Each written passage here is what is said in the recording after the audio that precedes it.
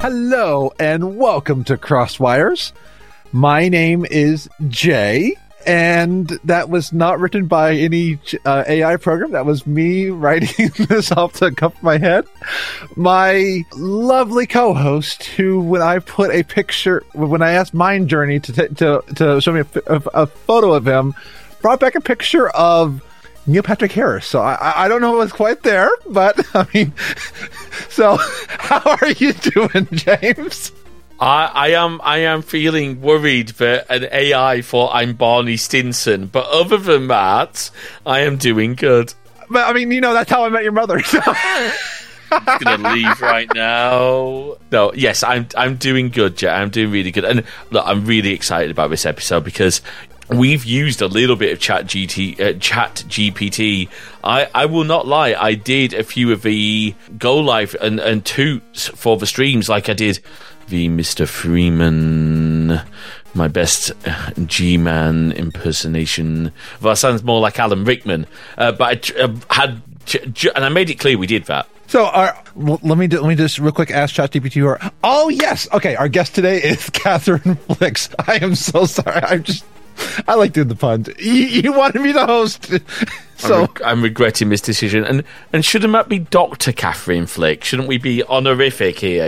Yes, right, Dr. Catherine Flick. So see that shows that when ChatGPT told me it was missing that shows some of the factual inaccuracies of ChatGPT. Anyway, how are you today, Dr. Catherine? I'm very well, thanks. Actually, I have ChatGPT'd myself once, and it came back with the most ridiculous stuff that I was just like, yeah, okay. I'm not quite sure where it got that from, but yeah, I think it said something like I don't know, it was saying that I was from like somewhere in the north of England or something, and I'm like, no, that's not where I'm from. No. As an English Northernman, I can attest to the fact that Catherine is 100% not from the north of England. I'm from about as south as possible, Sydney, Australia. Oh, I wanted to go to Australia. This is my last tangent. I had a friend send me a box of stuff from Australia, and Vegemite, let me just say, tasted like tar to me. I'm not trying to offend anybody, but that's what it's delicious. But you do have to it is an acquired taste. Okay, good. Because I was like, was it what I was expecting? You got to spread it very thinly. This is a whole debate. This is yep. This is going to be the Marmite versus Vegemite argument between the Englishman and the Australian. So I think with that, I want to move on into our topic today because we had you on a while back about Bitcoin and in the blockchain, and that was a fascinating thing. I learned a lot. I know James learned a lot. So I think a lot of people have noticed, it feels like in the last month or two, really, every single program has AI. I just saw another thing that messaged me saying, we now have AI. And I'm like, you are the app I use to figure out how much coffee grounds to put in my coffee. Why do I need AI on you? It's just everything. It's like the AI buzzword. So what do we mean by AI in this discussion? And I think let's go to the expert in the room on this. I suppose that means me. So I guess maybe I should just talk about my what my expertise is to start with, just so that your fans out there don't get ChatGPT to write horrible things to me. No, they won't, because they're lovely people, lovely listeners. Thank you very much. So I'm an ethicist. I'm a technology ethicist, and I specialize in the ethics of emerging technologies. And AI is not actually an emerging technology, but it seems like we sort of hear about, very emergent applications of AI frequently. And so that's why I sort of have an interest in it. And I've recently written a book chapter on the ethics of creative AI. So that's, I guess, a really good step into what we'll be talking about today. So I guess back to the question at hand, what do we mean by AI, right? So AI is basically, it's an applied form of machine learning, which is basically, and all machine learning people will hate me for saying this, but it's really just fancy statistics. It's probabilities. It's what is likely to come next if I put in this input. What would be the most likely output? The next word in the next in that sentence. What would be the predicted next thing? And basically, what that means is AI is quite good. Well, AI is not really like, it's a hype term, right? Okay. So it is basically all machine learning. All of this stuff is machine learning. It's a way that you take a big data set of known factors. So for example, if you want to have a bunch of pictures of leaves and you want the machine learning algorithm to identify the type of leaf for you, you have to train it with a whole bunch of pictures of known leaves. And basically that involves somebody sitting down and saying, this is a eucalyptus leaf, this is an oak leaf, this is a yew, this is a maple, this is a whatever, and do that like many times, right? Until it's built up a library of known good identified versions of the leaves. And then it goes off and you can set it off to basically then say, have a go at identifying unknown leaves. And then you tend to, like, there's certain different, it depends on the type of algorithms that are being used. But then basically, they can then learn from their mistakes. So you can double check, you can check their work and tell them where they went wrong and they can learn from that, et cetera, et cetera. So it's really actually just a computational process with some human input to make it learn what it is that we want it to spit out, right? And that's what's called a narrow AI. So there's different types of AI. So narrow AI has a very specific purpose. In this case, it's identification of a leaf or leaves. And then you have what people call general AI. And this is this is where the hype that we're hearing about, like people are talking about, these large language models. So things like ChatGPT having, sentience or having intelligence. They're sort of building into this hype about this general, artificial general intelligence. And that's the kind of stuff you see in the movies, right? So you've got like movies about AIs like Terminator, like, Ex Machina, all those sorts of films, she, her, which one was it? One of the ones with, what's his name? Her. That's Her. Yes. And one I'm thinking of also like Transcendence, where Keanu Reeves uploads his likeness to a computer and all that. Yeah, I mean that's a similar sort of thing. But like the idea is that there's this sentience, in the computer, right? And that's what they kind of, or at least a reflection of some sort of sentient, like what we might consider to be sentient as human, recognition of another creature, right? And so that's what there's a whole load of people who want to get there. They want to have these sorts of sentient machines. They want to have these, robots that can, like, out of Star Trek or whatever, right? Like they want to have sentient robots essentially. And they think that this is the way to get there with this machine learning process. However, that it's not the case. This is not what is actually happening at the moment. What we have still is narrow AI. Even these very large language models, these are still very specifically trained for a very specific purpose, and they can't go outside their boundaries. Even though it might seem like they do occasionally, they can't actually do it. All they're doing is looking at a sentence that's been written and then predicting what the best output is for the next word in that sentence, or, the next sentence or the next paragraph or whatever. And this is why Emily Bender and Timnit Gebru and their co-authors talked about this being a stochastic parrot. Basically, it's, so stochastic means, random. Basically, you can analyze it, but you can't really predict it.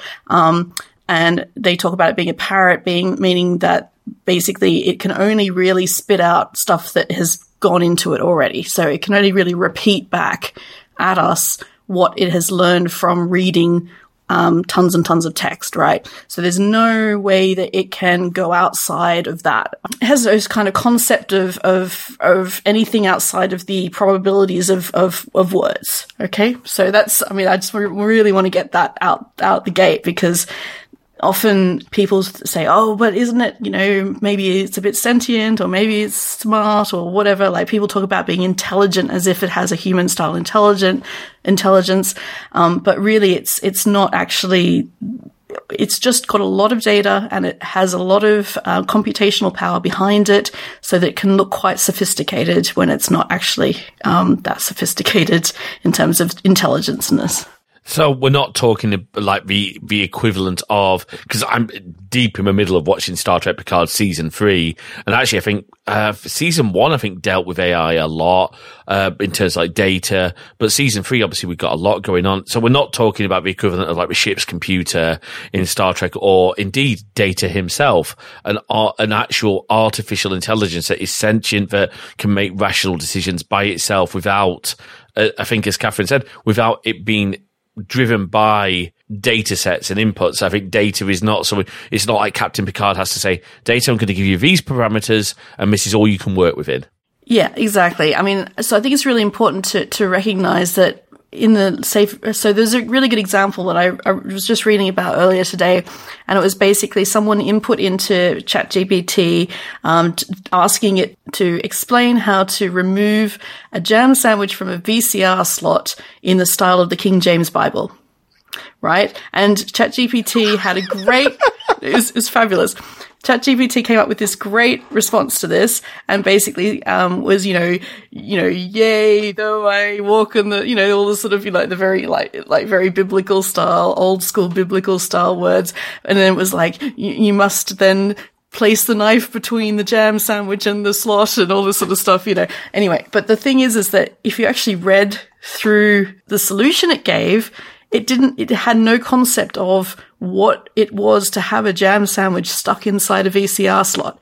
Like, you can't just put a knife in and separate it from the sandwich from the slot. You have to kind of there's no conception of what the actual problem is. There's no conception of there being like a solution. All it was doing was taking the parameters, must be in the style of the King James Bible, must have something to do with jam sandwiches and VCR. So it has probably has some understanding about what a VCR it doesn't even have an understanding what a VCR is like, but it knows what to look like, where to go to get that information, right? It knows that,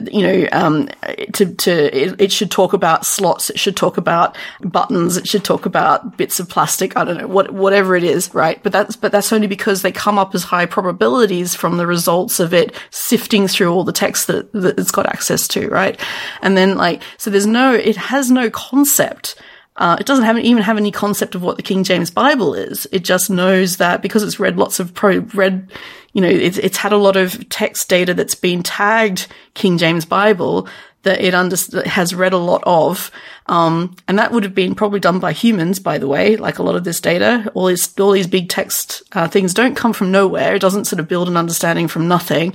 There needs to be some sort of tagging, some sort of categorization that is actually done by humans.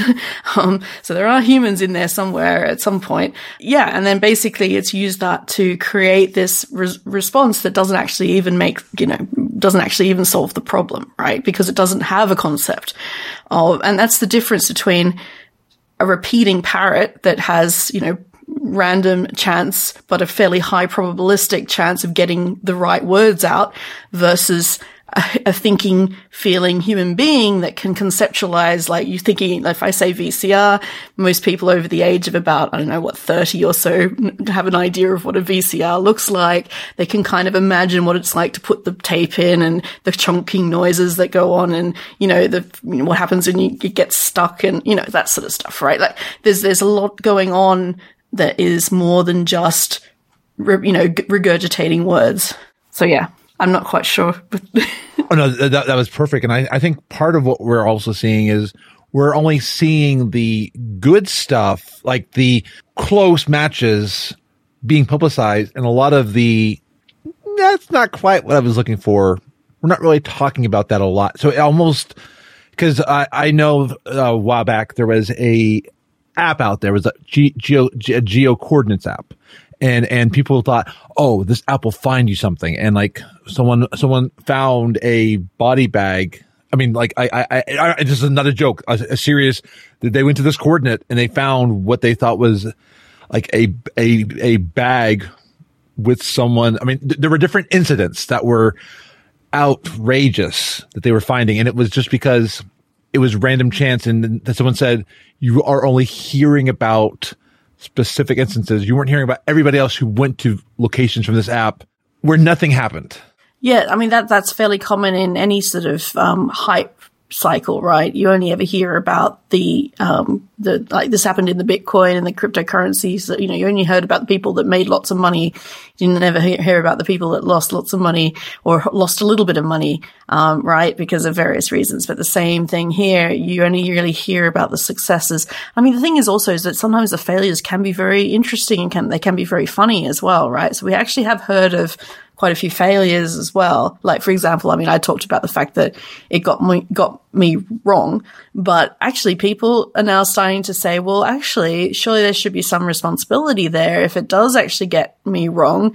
And like, for example, there was somebody who, I don't know, it basically came up with, it was an academic who basically asked it about the academic misdemeanor case that didn't actually exist, right? And it came up with a whole case that just out of nowhere, and presented it very confidently as being fact, right? And so there's this now there's this idea that, well, surely if I go to ChatGPT and I say, oh, what about that horrible case of when Catherine Flick broke the law? And it will come up with a whole story about how I broke the law. Now, I've never broken well, I probably have, but not in such a way that it's been a, significant, factor in anything. But, certainly wouldn't be in a space where it would be written down for ChatGPT to have any understanding of it, right? Or any knowledge of it. So the fact that it is essentially, able to come up with these kind of fantasies of whatever it is that you ask it for, makes it great for writing stories, but makes it terrible for anything that's supposed to be factual. And then if somebody goes on to use that as some sort of factual basis for saying, oh, well, Catherine Flick's a lawbreaker, that academic did this horrible academic misdemeanor, all these sorts of things, that could potentially be quite defamatory. And, I think there are now some people who are trying to, I think they are actually trying to sue, or they're trying to work out how to bring this up in a way that they can, stop these sorts of occurrences from happening, because they're obviously can be quite harmful potentially. Absolutely. And it is very, that's going to be dangerous, because it can also, like, when we've got this misinformation, the false stories, does it then call into question things that are genuine? Like, for example, I mean, just to make a bit of a joke, because I know because I'm joking about this because of some of the stuff we've exchanged on Mastodon, the fact that the Tory party is in an absolute shambles. But would people then doubt that because, oh, well, it's got it wrong before about other things, when that's a verifiable fact? Well, this is the complicated bit, right? I mean, verifiable fact is actually quite tricky, right? So one of the concerns that a lot of people have about these large language models and the fact that they're going to be used, that they are going to be used, right? People are going to use them. They're going to use them to write the copy text at the top of a washing machine ad sales pitch. They're going to use it for the top, there's recipes where you have to scroll like 5 million pages down before you actually get to the recipe. They're going to use it for that. They're going to use it for all kinds of stuff. There are going to be spammers who'll just use it to create SEO optimization text, right? I mean, we're going to have a whole load of garbage to sift through just generally from just from this, just like as it gets more and more popular to actually, and more usable in terms of actually just using it in day-to-day websites and things like that. So, for one thing, we're going to be inundated with ChatGPT or similar large language model created text. And then, so it's then, okay. And then you see news websites, like news sites actually using it, right? I mean, I think it was BuzzFeed that got caught using it for some of their pieces. And you just think, well, okay, so firstly, these models, they don't get, well, for the most part, because they're trained on a big data set, they're not actually, there's going to be a limit to the cutoff time at which point that data set was used, right, for the training session. I mean, there are some ways that you can kind of keep things up to date, but for the most part, those tend to be very computationally expensive to update the training, right? And so what you'll find is most of the stuff is actually running on an older copy of the data set. So it won't know about, I don't know, yesterday's news, right? And so if you ask it about yesterday's news, it'll probably make up some great story rather than actually take you to the facts about the matter of whatever it was in yesterday's news you're interested in. So this is one of the issues, right? So you have this fixed set of data. I mean, I'm sure they're building ways to update it more efficiently, but one of the big issues, I think, with the integration into search engines is the fact that these search engines are not very smart either. They can't really tell fact from fiction either. So you're going to find a whole lot of websites that look reasonable, and there's been a bunch of studies that show that people have no idea what to look for in terms of factualness in terms of websites, right? So they just don't know what to look for. If it looks like a news website, they'll take it as a news website, even if it's like, The Onion or something like that, right? So this is the issue, is that we're going to have a whole load of junk to sift through to start with, and then a whole bunch of people who are misusing it to make it look like it's factual. And that can be, anti-vaxxers, pro-Russian websites. It could be, all sorts of, political or whatever, information that, propaganda. You mean Twitter? Yes. And Twitter. Exactly. I mean, absolutely. Social media will be full of it as well. So we have to learn a lot how to sift through this stuff a lot better. And I think actually in the future, there's going to be a lot more for, search engines and that to actually sift through this stuff and actually help us to sort fact from fiction than it currently does, because at the moment it's pretty rubbish at that. So yeah, I think this is one of the issues that people are really flagging up, is that we're just going to have so much junk to sift through that at the moment it's quite easy to sift out the spam because it's mostly just lots of repeated words and stuff, and most people can kind of say, oh yeah, that looks a bit spammy. But with these very sophisticated writing that these big large language models come up with, it's going to look more human, and therefore it's going to not tweak people's spam senses as well as it currently happens. And going along with that, these are two articles that are older, but they are still a fundamental aspect of this. So there are two articles that we'll have in the show notes. One is on years ago, Microsoft put out a chatbot, Tay, and Tay said some very racist. Well, Tay started out mostly okay, but over time, Twitter users started feeding Tay information and turned Tay into both say some racist things, but also be a Holocaust denier and things like that. And that showed that Tay was getting the data set, as you were talking about, that people were giving it, and Tay was parroting it back. Then also part of these data sets, back in 2015, Google Photos was, for instance, labeling black people as animals, and this is something that Google apologized for and fixed.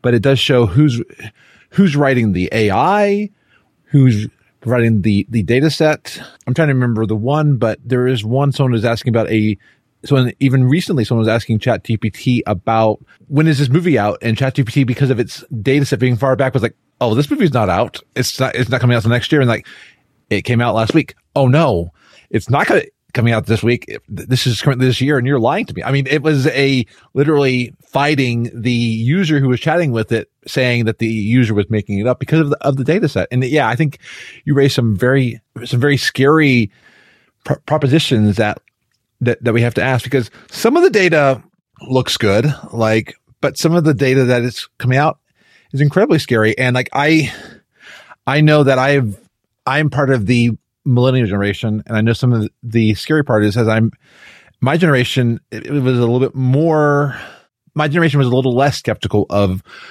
things we read on the internet than even the prior generations. And I know generations coming forward, I would say sometimes are a little even less skeptical. Not always, but some people I know have said, oh, it was on the internet, it must be true, or I saw it on TikTok.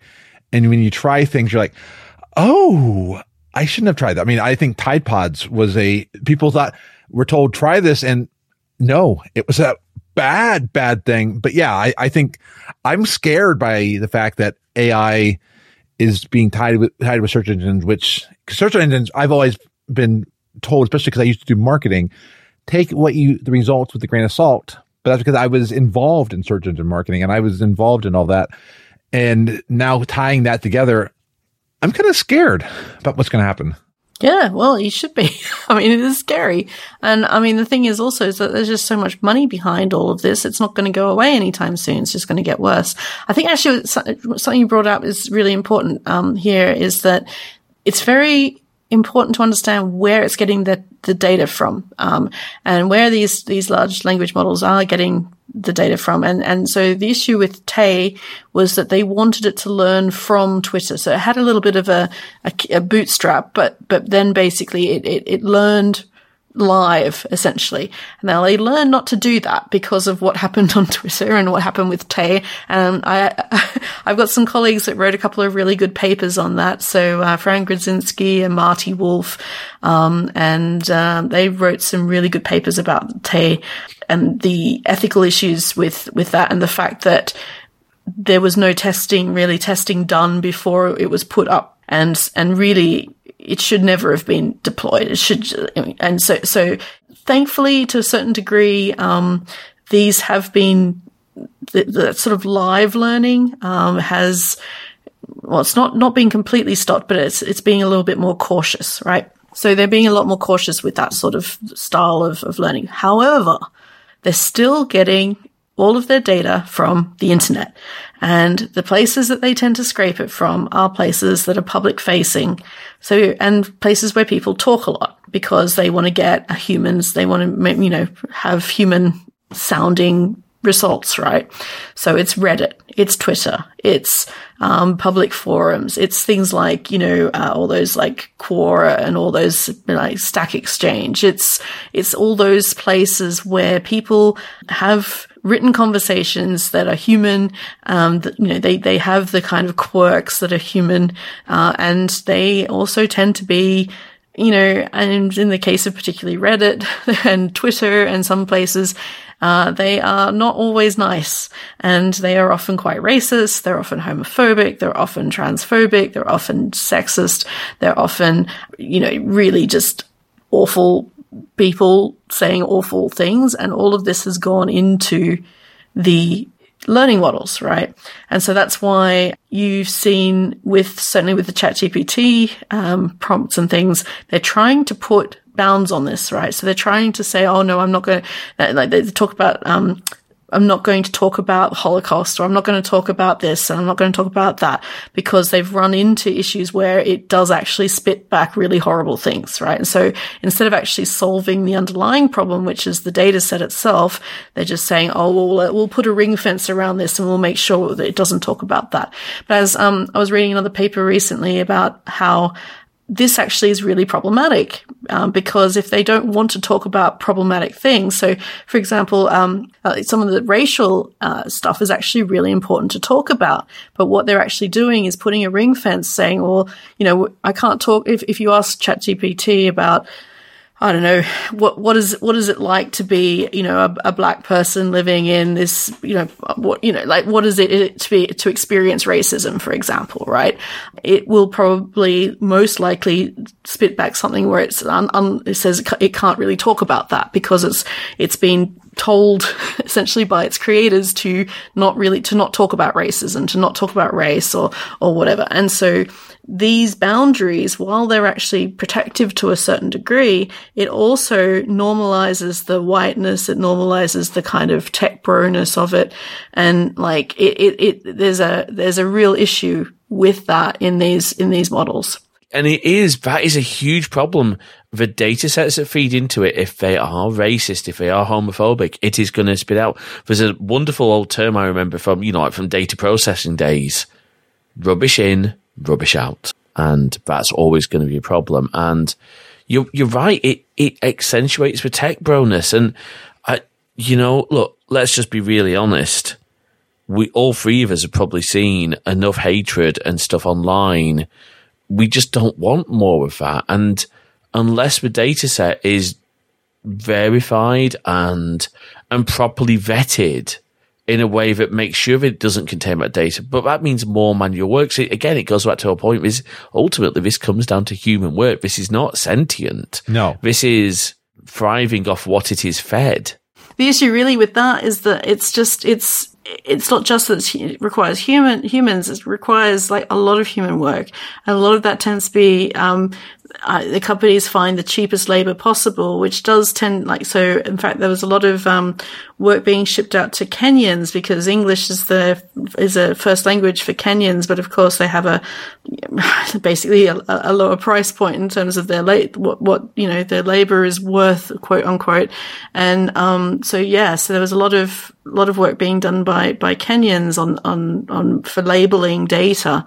The issue also there is that because they basically just strike out a lot of the stuff that shouldn't be talked about, right? So there's no nuance there, and there needs to be some nuance there. And if it's going to be what they want it to be, it needs to be able to have that nuance and needs to be able to have that conceptualization, which is why, I just really want to ram this home, is that there is no way that this is ever going to become a sentient creature. It's never going to become a human intelligence because it just has no concept. There is no conceptualization that's going on there. It does not understand what it is. Whenever you hear anyone say anything about how ChatGPT or these other models understand something, they do not understand anything. All they are doing is essentially rolling the dice and coming up with the best possible response for the next word, right? I mean, I used to write these little bots back in the IRC days called Markov bots, right? And what they had a very primitive form of this, and it ended up with all sorts of, rubbish. But the important thing is that, it sometimes would spit stuff out that looked incredibly human. And we would sometimes talk, we'd joke about the ghost in the machine, right? Which is, another classic sort of story in this, style of, science fiction. But, it can look very, very human, but there is no way it can ever become intelligent. There's just no space within the programming for it to break out like Data does, for example, in Star Trek, right? There's just no space for that to happen. And I think it's important, for instance, I'm a trans woman and I learned from trans voices. What scares me is if either those voices were censored and we would start using ChatGPT or AI like it to present stuff, I could either have it no trans voices or gender critical voices could be talking about trans issues.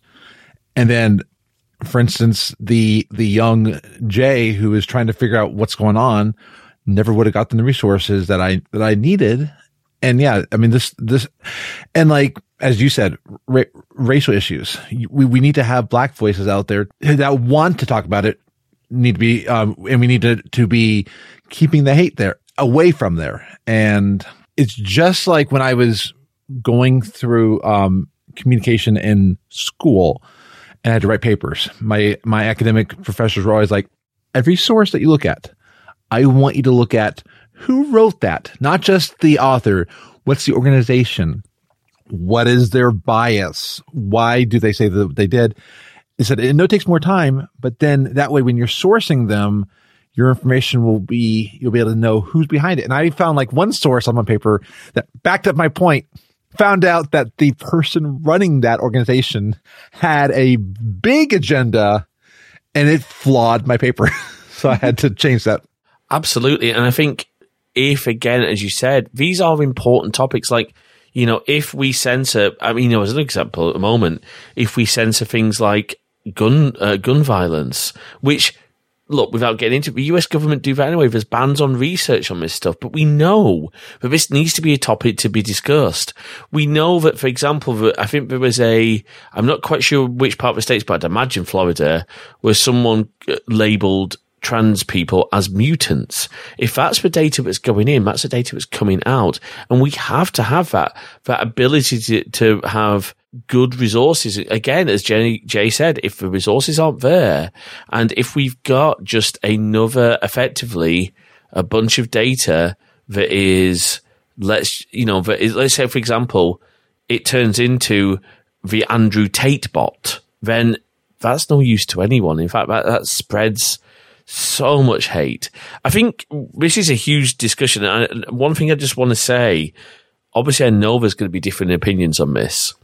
We absolutely want to hear from everyone. So the usual podcast at crosswise.net over Discord. The only request we have, just like with everything, please be respectful of everyone. Catherine, I know you're in our Discord, so I wanted to move us on a little bit to you talked about like news sites and content. But I guess the question is, like, so if you're using a tool like ChatGPT or Bing, I mean, me and my friend, just as an aside, we actually went onto Bing's AI tool and started asking a load of questions about a particular plot point in Star Trek. Actually, it was something, I think the question was something along the lines of, was Commander Sisko justified in his hatred of Captain Picard because of the events of War 359? Anyone who gets that reference will understand that reference. But it actually, it was going around, and then it tripped up. It got facts wrong because it had got it from a source but wasn't correct, and it started sending it down a whole thing that was in Star Trek beta canon, not Star Trek canon. And it was very, you could tell it was slipping up. But stuff like that, when we talk about content, like maybe someone's written fan fiction using an AI, who owns the copyright on the content that is then published? Like if we wrote a script for a Crosswise YouTube video or even a whole podcast, who owns the copyright on the content that we're basing our content on? Right. So, I mean, copyright's a big problem in this sort of general area of what they call creative AI, right? Because in order for there to be some output, there needs to be input, and the input tends to be copyrighted material. In fact, there was, I think it was Midjourney, was basically recreating the Getty Images logo, and they're being sued now by Getty Images because they had so much come in from that source, right? And they were reproducing the watermark on it. So there's actually a really interesting story about copyright with regard to the outputs of AI, right? And this comes back to actually, there was this, one of the big questions in copyright law is, do you have to be human to make copyright, right? For your outputs to be copyrightable. Now, I don't know if you remember the monkey that took the photograph story, but there was a big legal dispute about whether a monkey that stole a photographer's camera and took a selfie, not knowing it was a selfie, basically the monkey just turned the camera around and pressed a button, but it came out as a really good selfie, whether that monkey owned the copyright to its own photo, because the photographer actually printed it and got a lot of money and, went around the world with it in an exhibit and stuff like that. And I think there was like the Monkey Sanctuary, I think, was trying to kind of sue the photographer on behalf of the monkey.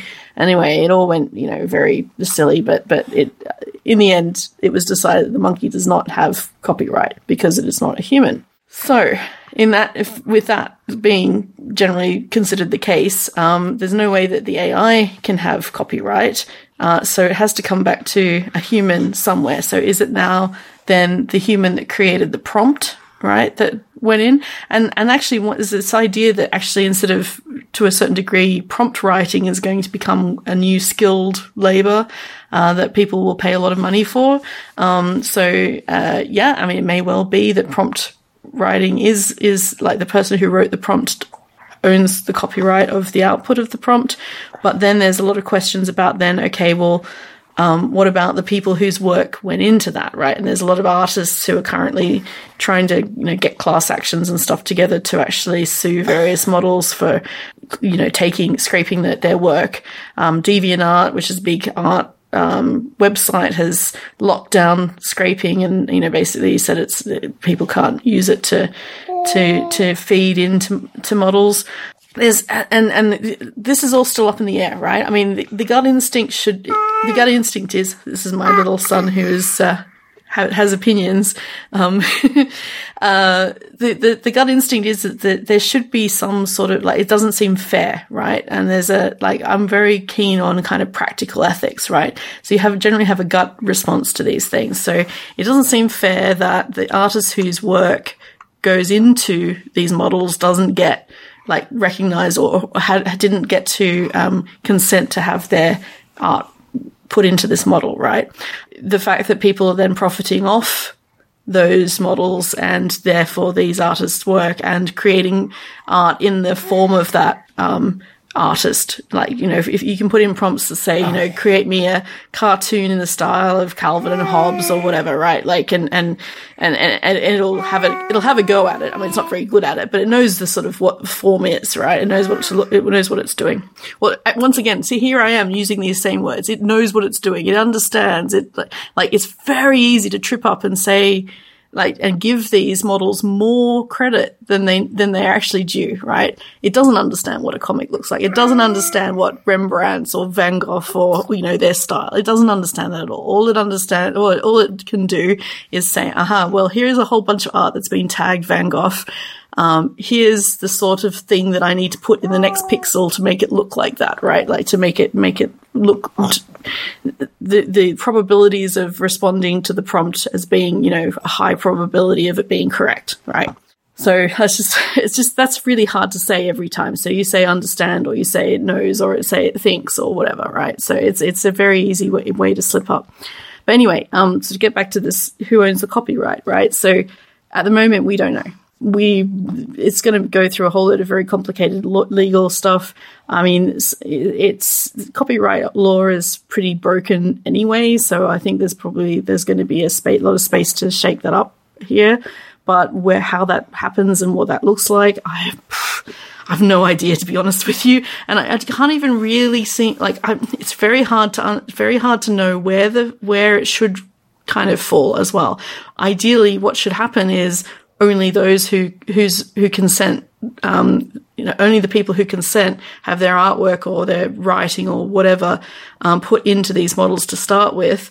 And I mean, maybe there's some sort of, you know, they can get payment for doing so or whatever. Like, there's some sort of, you know, fair trade of labor there, right? But that's, you know, the cat's out of the bag a little bit already, right? And it's very hard once you've put all of this stuff into the mixture. It's a bit like uncracking eggs. You can't really do that so easily. So it'll be very interesting to see how the law sorts all this out, whether it tells these companies to go back and pull all this stuff out and retrain it again without this data in it or whatever. I mean, we don't know what it's going to look like.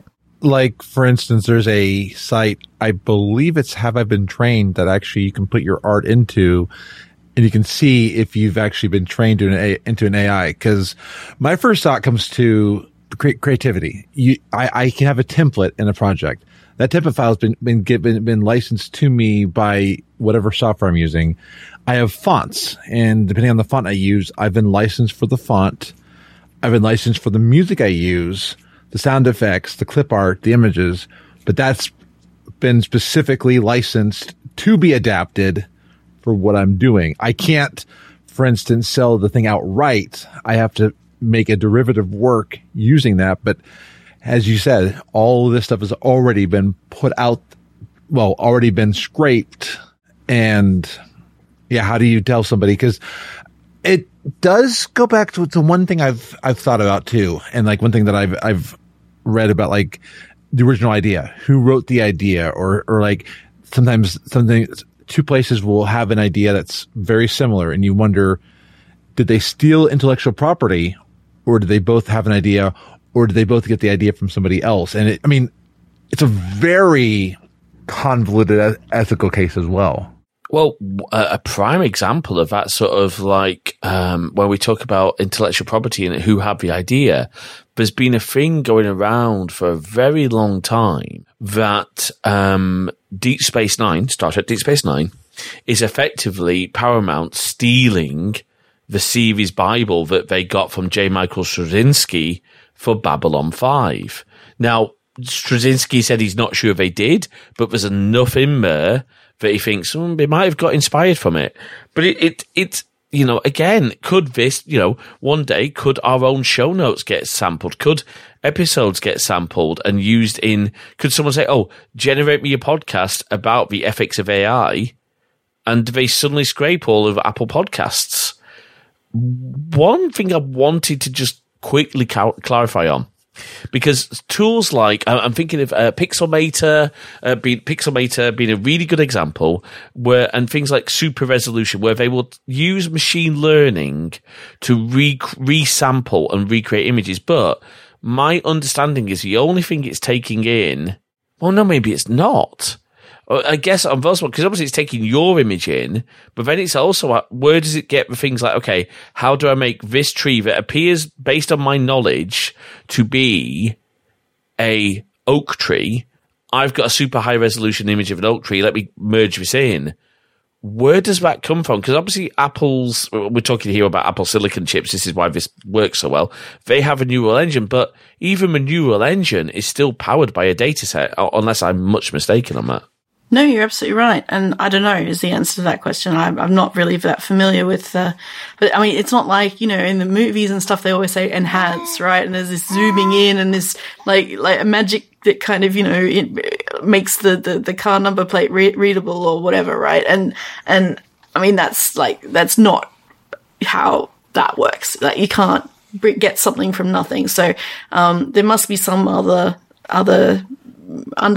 here I am going again, understanding, right? There must be some other data going into that. So I'm not sure. I'm not that familiar with Pixelmator, I'm afraid, but that it sounds, from the sounds of things, that it probably has, certainly will have been trained on similar things basically, and been told whether that was right or wrong. But didn't Samsung get in trouble very recently for their moonshot stuff by identifying even like blurry photos of a moon and then replacing the images with the moon?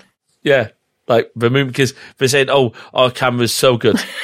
No, that's exactly. I mean, and this is where we'll start to see it more and more, right? So it won't be these big, like, groundbreaking, shifting changes in how we work or how we write or how we, create art or whatever necessarily. It'll be little tiny tweaks, things like these sorts of tools in Photoshop or in a camera phone or in Instagram filters or whatever that just make little minor changes, but ones that are quite significant. And actually there's sort of changes that people will actually like. They'll like the fact that, their faces look smoother or their hair is now pink or, all of these, but these will all be run by these very, the narrow AI, the very specific machine learning applications that have these sorts of tasks assigned to them. And so, yeah, I mean, they once again, it still requires training. It's still, and it can come down to just basically, pixel replacement for, hair, for example. But like, more complicated things like the moon, it'll probably be looking for, quote unquote, once again, is, the moon shape. And it will be, this has got a 99.8% probability that it's a picture of the moon. Let's, what do we do next? We get our nice picture of the moon and we stick it on top. Isn't that right, Alex? That's what we do. And so we stick the picture of the moon on top and everyone's happy because they think they've taken a really cool picture of the moon when actually it kind of sucked. So, yeah. Yeah.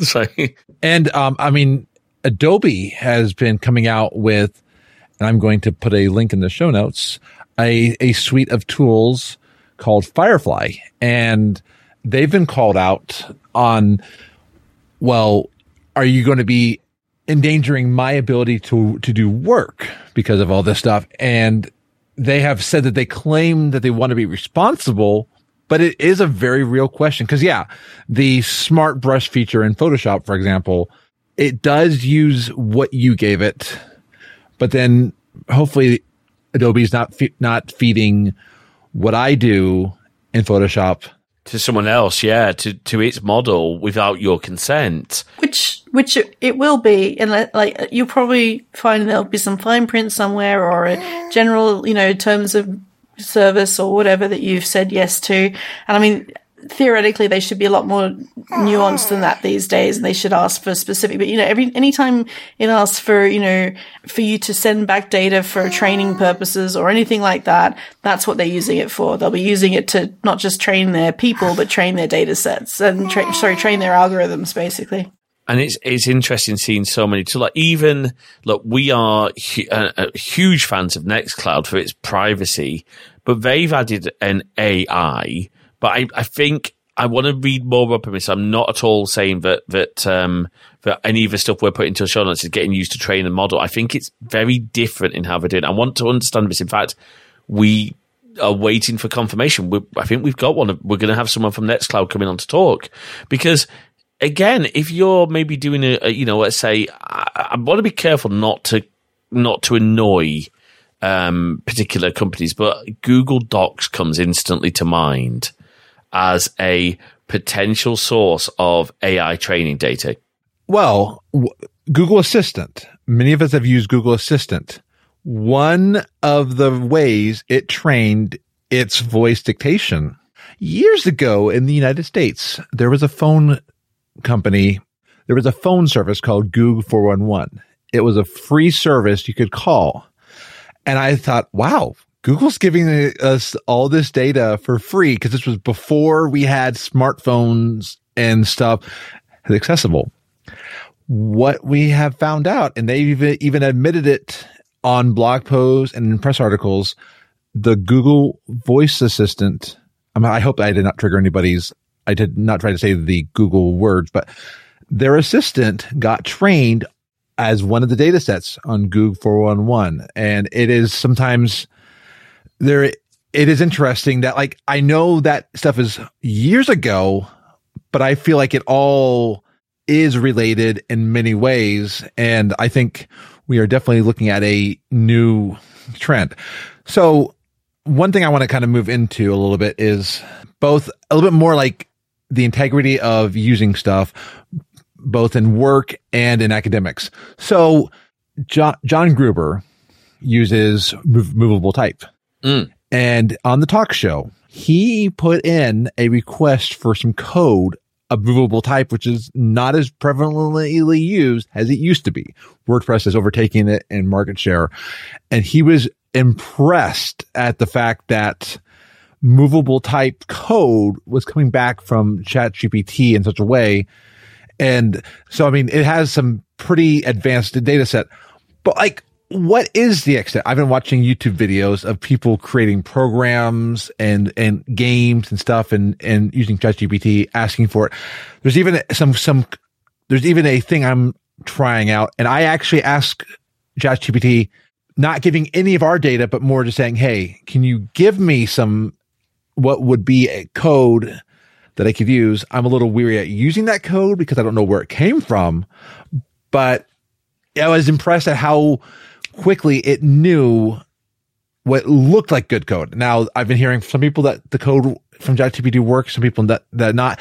And I think, Catherine, you make a good point that it depends on where that code came from, because one of the podcasts I was listening to described it perfectly. It's like a parlor trick, but it looks sentient. And my biggest question, to try to not ramble, is what is the ethics and integrity of using this stuff in either work and academia? I think academia we can especially touch on, but even work. Say my boss says I need this done, and I could spend my time that I'm trained on and experienced on to do it, or I could get ChatGPT to do it, send it off. What is my integrity and ethics on that? Is that something that you'd be able to speak on? Yeah, absolutely. I mean, so the thing, once again, we need to reiterate once again, is that it doesn't understand really what you want. It will never understand it. But if you say, give me a bubble sort algorithm in Python that takes these inputs, it will be able to do that for you, because it's a standard algorithm that has been written down many times over the web. It's probably been asked about 50 gazillion times on Stack Overflow. Stack Overflow, Stack Exchange. That's a very kind of standard set of things to do. And I mean, it's in a lot of things like, tests for jobs, for example, there's a lot of these sorts of classic algorithms. And there's also there's textbooks that have all these classic algorithms in it too. And I can guarantee they've scraped all of them, right? I mean, I've got some good classic Knuth in the background here on my bookshelf, and I can guarantee that's in there, right? So to a certain degree, it's not so much about where the code came from. It's about the prompt that was used to create, to ask for the code, right? And this is once again why I think prompt writing is going to be the next well, it's not going to be the next. Okay. I don't want to buy into this stupid hype because I think it's stupid, but it's going to be a thing that people will be looking for, right? But the problem is that you still need to understand what the code does in order to, like, you'll still need to understand Python in order to be able to know if the code that you've got will actually work for you, and to debug it, because it's not going to be, there's like, it's going to have maybe a 99% chance of being right for whatever small purpose you want it. But I mean, it really depends on how specific you are as well, right? So if you say, oh, hey, ChatGPT, write me a social media app in, C++, you're going to have a hell of a time dealing with the output of that, because it will not actually have done what you ask it to. It will have created something a bit like the Bible, King James Bible example that I had before, right? It will have picked up the main things, produced some code because that looks about right from various sources for that, but there'll be no ability, there won't be any way to put it together or understand, then what you actually do with it necessarily either, right? So, but if you say, hey, give me a very specific sorting algorithm, or write hello world in Python, or something that's fairly simple, it'll be able to do that for you, because those are very standard, easy things that, are in every textbook, basically.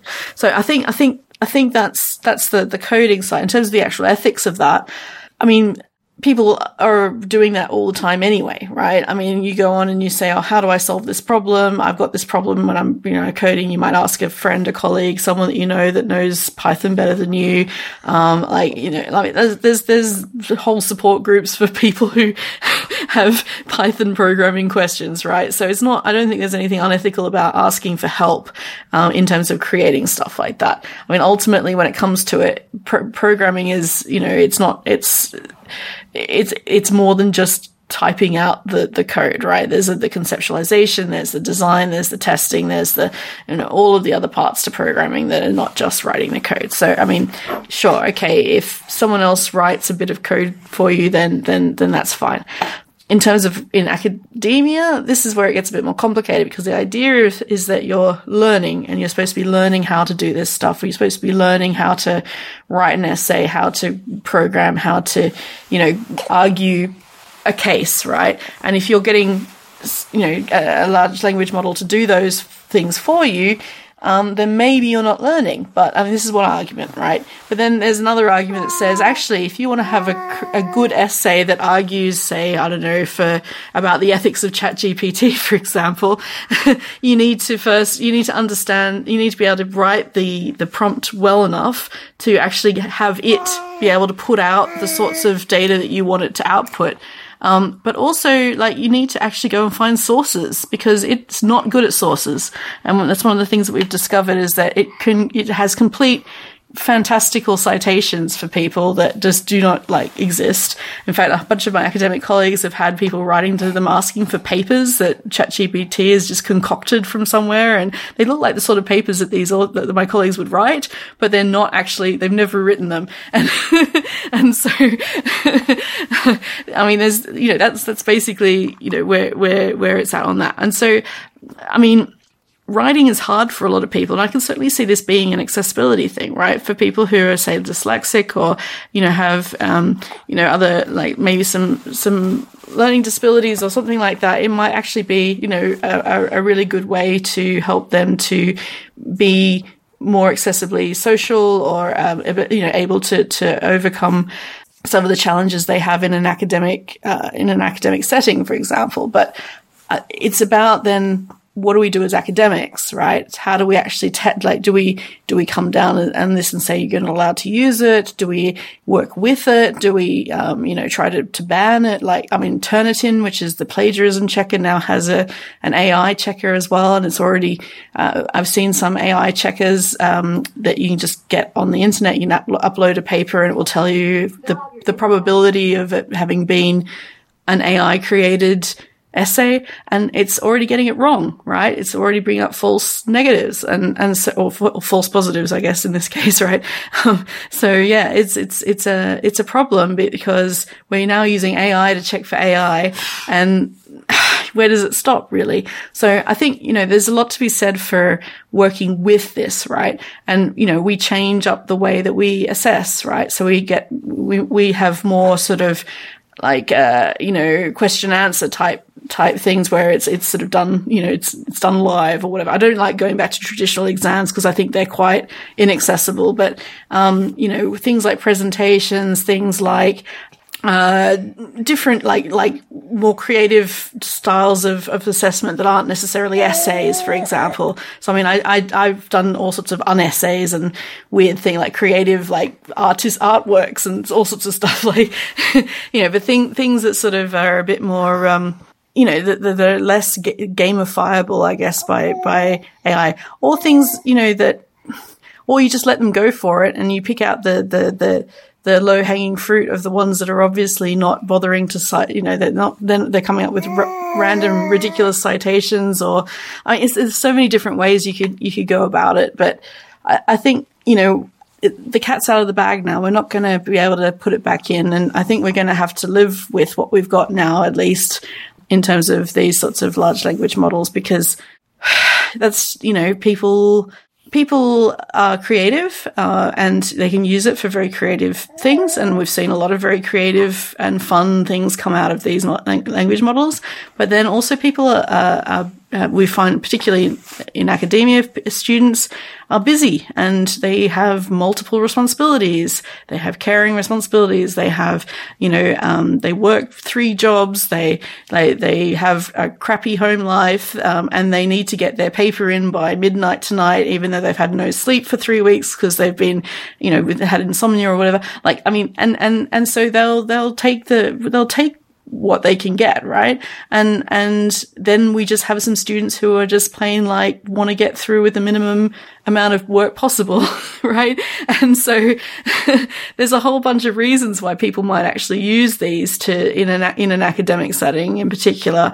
And I mean, we just have to it's going to be very hard to we're asking the wrong question in some ways, because we need to basically be going back to what is assessment, how are we assessing, and is, the classic form of assessment, is that actually still a reasonable way to assess learning? And I mean, it's an easy way to assess learning, but is it an appropriate one, especially given these new tools? So I think, academia's got a lot to work on, but I don't know. It's going to be a fraught battle between the old schoolers and the new schoolers, I suspect. I think you're right. That's going to be very, very interesting, and it's going to be, it'll be an interesting battle. I think I'm with you because I'm not an academic. I get my hands dirty. I love learning new things, but I was terrible at exams, terrible at things like that. I never found them helpful for me to assess my learning because I got very stressed, particularly with my eyesight. And although I got extra time, the school really handled it badly. And that aside, moving on, because I'm very much aware of time and also the fact that we've obviously got an extra guest who's definitely very interested in sharing his opinions, and he's very welcome. We talked a lot about this whole thing of what is feeding the data sets. Now, that then brings us around to, what does that mean in terms of the data that you're putting in your prompts, in things like that? Because let's just flip this around to data security. If you're working in an industry that has maybe, confidential data, like for example, okay, let's say you are a doctor and you're treating Mrs. Jones and she's got a rather embarrassing medical condition. So you would potentially put into ChatGPT, how do I soothe a condition? I'm not going to name a condition. You can all imagine your own embarrassing medical conditions for this purpose. In a 58-year-old female with history of blah, blah, blah, blah, blah, who lives in XYZ, because that could be a factor, and you accidentally you either put the name in by accident or something like that. What are the implications of that? Because you've just fed an AI training model and an AI prompt a bunch of PID, personally identifiable information, and very sensitive information as well. Like how? Because what do you do? How do we be mindful of that? I mean, is it just as simple as don't put that stuff into ChatGPT? Yeah, it is that simple. We should not be putting that sort of stuff into ChatGPT. I mean, the problem is that we will, because we're humans and we're really bad at making decisions like that. And we're just, we don't think about it. We just sort of assume that it's a black box that nothing's ever going to come out of. And it just, we've already sort of touched on this before, but, we're starting to see things where the fact that they've been scraping publicly accessible information is coming back to kind of haunt the people that created that information, right? And so we're starting to, and also there's some strange sort of things going on with some of these models where, you can put in sort of prompts and it will come back with something completely different. And there's obviously some bugs, I think, being ironed out there, but there's a lot going on in terms of the security of the data that you're putting in and the questions that you're asking as well, the security of those questions. So, I think there's going to be we're going to see a huge uptick in the amount of education for people who work in particularly vulnerable industries like healthcare and schools and things like that about the use of ChatGPT within the schools. I wouldn't be surprised if you see the IP addresses, schools lock down a lot of websites. I suspect they'll probably lock down all the ChatGPT type websites just to start with. And I wouldn't be surprised if they do the same in because you know what kids are like. Yeah, exactly. But, that's exactly right. And, kids are going to see it as their new horoscope or whatever, right? They're going to put they're going to have an absolute blast with it. But I think the thing, we're also there was a paper I think I saw go by recently or a blog post or something that talked about the amount of stuff that had been coming into the actual chat prompts and the amount of personal information that had come into it already was really significantly big, and they were worried about it because, it ultimately also comes back to the companies that actually run these models. They're now storing personal identifiable information, and that requires a lot of legal responsibility in terms of especially things like the GDPR and the UK Data Privacy Act, and whether America gets itself together at some point and has a similar thing, who knows? But it seems increasingly necessary that they do it. Really, when it comes down to it, you just just leave it to fun things like writing a storyline in the style of Seinfeld or whatever. It's not a good idea at all, because it not only can it come back to haunt you, it can also be potentially quite dangerous because you could be feeding it stuff that then crosses with other information to create completely fantastical results, right? It does that anyway. So, that's the other thing, right? Is that you never know even if what you're going to get back about whatever it is that you've asked it for is actually factual either. So if you're putting in if you're asking it for kind of factual information about work stuff, you better be double checking it as well, because it's if you're using this for, say, mission critical understanding of what that medical condition is, for example, you're potentially going to cause a lot of trouble if it's wrong, right? And you got to be thinking about how much am I willing to risk my own professionalism on this, right? I think it comes back to, I'm going to put my professional ethics hat on here and say it comes back to professionalism, and really you need to be thinking about what would a professional be doing, and it's not putting personal information into giving it out to third parties, and it's certainly not taking the results of a large language model as uncriticized fact, basically. Yeah, I think that's a really good point.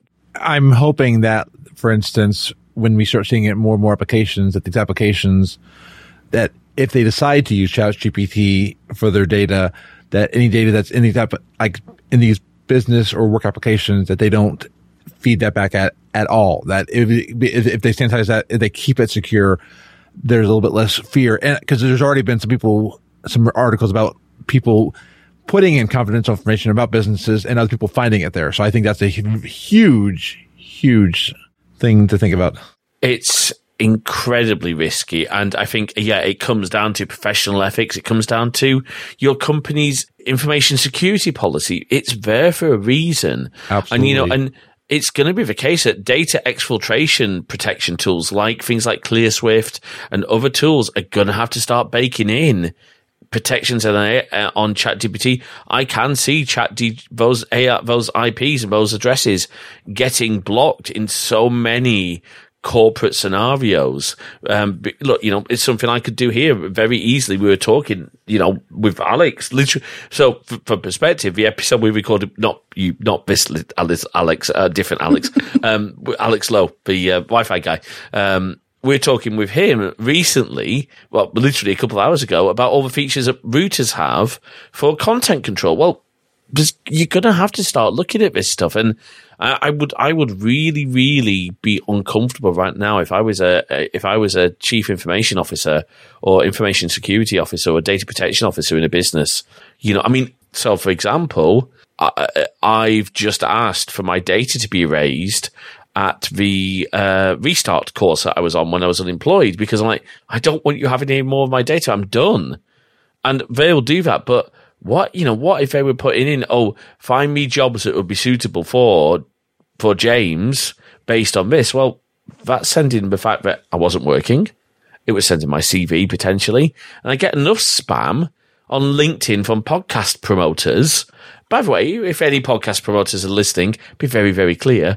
No, we don't want you to help us to hit the top 100 in iTunes. We'll try and do that by ourselves. Thank you very much.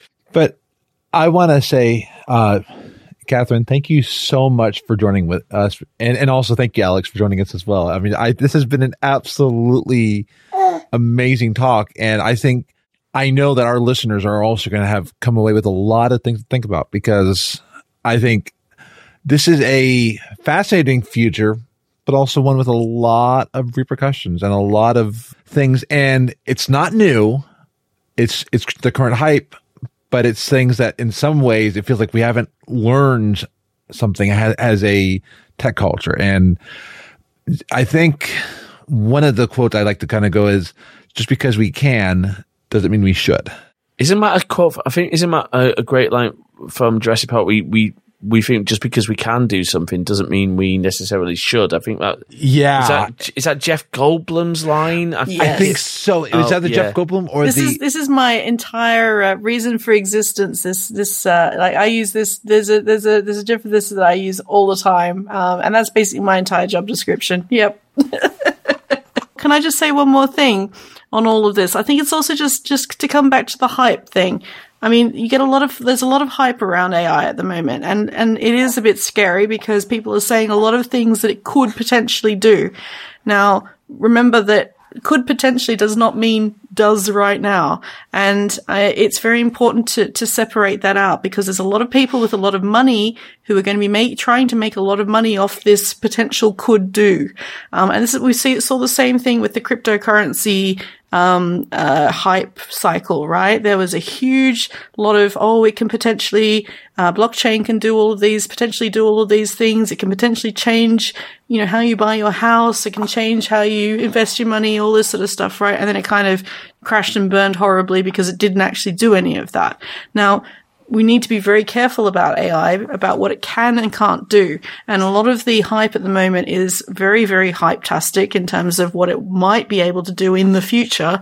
But we need to be focusing on what it actually does do now. And a lot of what it does do now is actually quite problematic just to start with. It has got a lot of potential, right? But it doesn't mean that it doesn't mean that it's not a problem. Like, it's not got issues, like the issues that it might have in the future, like taking over the world or whatever it is, all this sort of hype you see from these futuristic types. Don't worry about that. What we need to be worrying about now is things like the bias in the data sets. We need to be worrying about the nuances of the results that we get. We need to be worried about the things like copyright and fairness and consent and all of these issues that are actually affecting it now. And that's what I'd like to end on, basically. I think that's a great point to end on. And it is, the whole point of us doing this show is to look at all these questions and say, again, is this right? And should we, what do we need to be concerned about in these technologies? Catherine, if people want to find more about your work and obviously maybe follow you on the socials, I think you're obviously, I was going to say you're very active on Mastodon, but it does help. But I think you're one of the mods on a Mastodon server, if I remember correctly. Yeah, that's right. So I'm at Catherine Flick at mastodon.me.uk. I think that's it. Yeah, that's it. I still kind of keep one half of an eye on Twitter where I'm at Catherine Flick, but I mostly just use that for broadcast rather than actual interaction these days because of, various reasons. And you can find my website at www.liedra.net, where I have a blog and a bunch of other stuff that might be interesting. Awesome. Thank you very much. I'm going to end on one thing. Yeah. I went to ChatGPT. Write me a thank you to a podcast guest in the style of Kirk from Star Trek. Dear esteemed podcast guest, I cannot express the depth of gratitude in my heart for appearing on our podcast.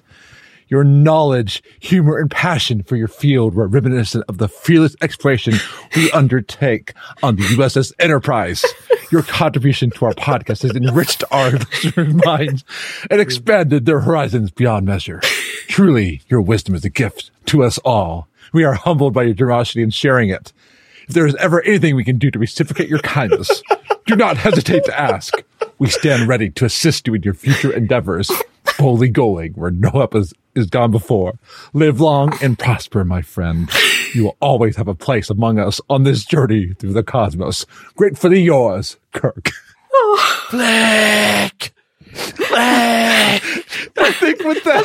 That's the best thank you I've ever had. Thank you so much, ChatGPT, via Jay, via Kirk, somewhere.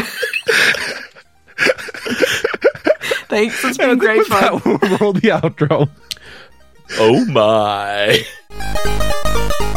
Thanks for listening to this episode of Crosswires. We hope you've enjoyed our discussion and we'd love to hear your thoughts. So please drop us a note over to podcast@crosswires.net. You can also drop us a comment on the post, or if you're a GoodPod user, why not start a discussion there too? You can also join our new Discord server at crosswires.net/Discord. We've got forum channels for each episode and we'd love you to join the discussion there. You can also follow us on Mastodon at Crosswires at mastodon.social. And of course you can find the show in all the good podcast apps and all the really bad ones too. More of our content, head on over to crosswires.net/YouTube for all our videos, and keep an eye on our Twitch channel at crosswires.net/live for our upcoming streams. If you like what you heard, please do drop a review in your podcast directory of choice. It really does help spread the word about the show. And of course, if you can spare even the smallest amount of financial support, we'd be incredibly grateful. You can support us at ko-fi.com/crosswires. That is ko-fi.com/crosswires. Until next time, thanks for listening.